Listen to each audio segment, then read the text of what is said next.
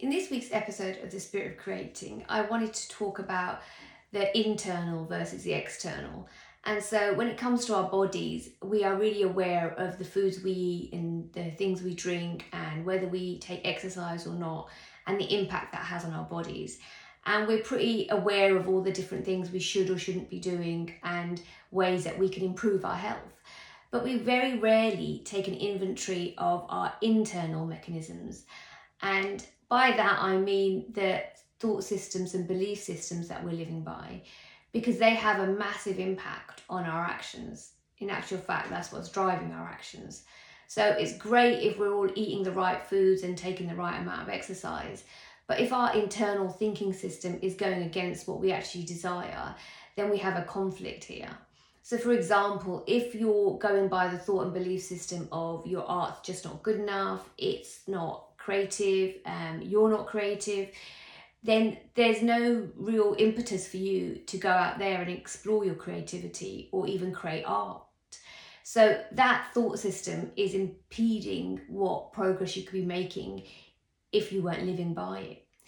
So I think as artists and as creatives, it's important to take a look at what our drivers are and to take an inventory of what we think and what we believe about our own creativity and its worthiness, because that will impact the way we share and create in the world. And we spend a lot of time and obsessively think about the things we eat, drink, and the way we move, but we don't spend half as much time looking at our internal systems of belief and how they're impacting us. So I think it's a great idea to take a look at your own belief system. And some drivers will be there and they would have been put there by teachers, parents, family members, anyone else outside of you that may have told you negative things about yourself and your creativity, and then you've taken them on board as being truthful and then never really questioned them or veered away from them. So if you took an honest look at the way you think and feel about your own artwork and the way it's created and its value, then you may see a correlation between what you create, how often you create, and if you share it with the world. And this isn't something I expect anyone to share, but it's great to know honestly for yourself what your motivations are and what your belief systems are. And motivations can come from a negative place as well as a positive place. So you can have negative drivers behind your thought systems that are telling you that your work's not good enough or you must catch up with X person. And they're your drivers to your creativity and they're not great ones.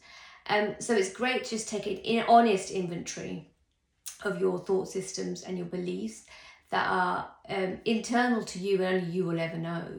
And then adjust them if they need adjusting and take a different viewpoint if it means that it can inject a bit of confidence into your creativity and a bit of impetus to take some action towards some of your artistic desires. So let me know if you have any thoughts or questions about this episode, and I shall see you again next week.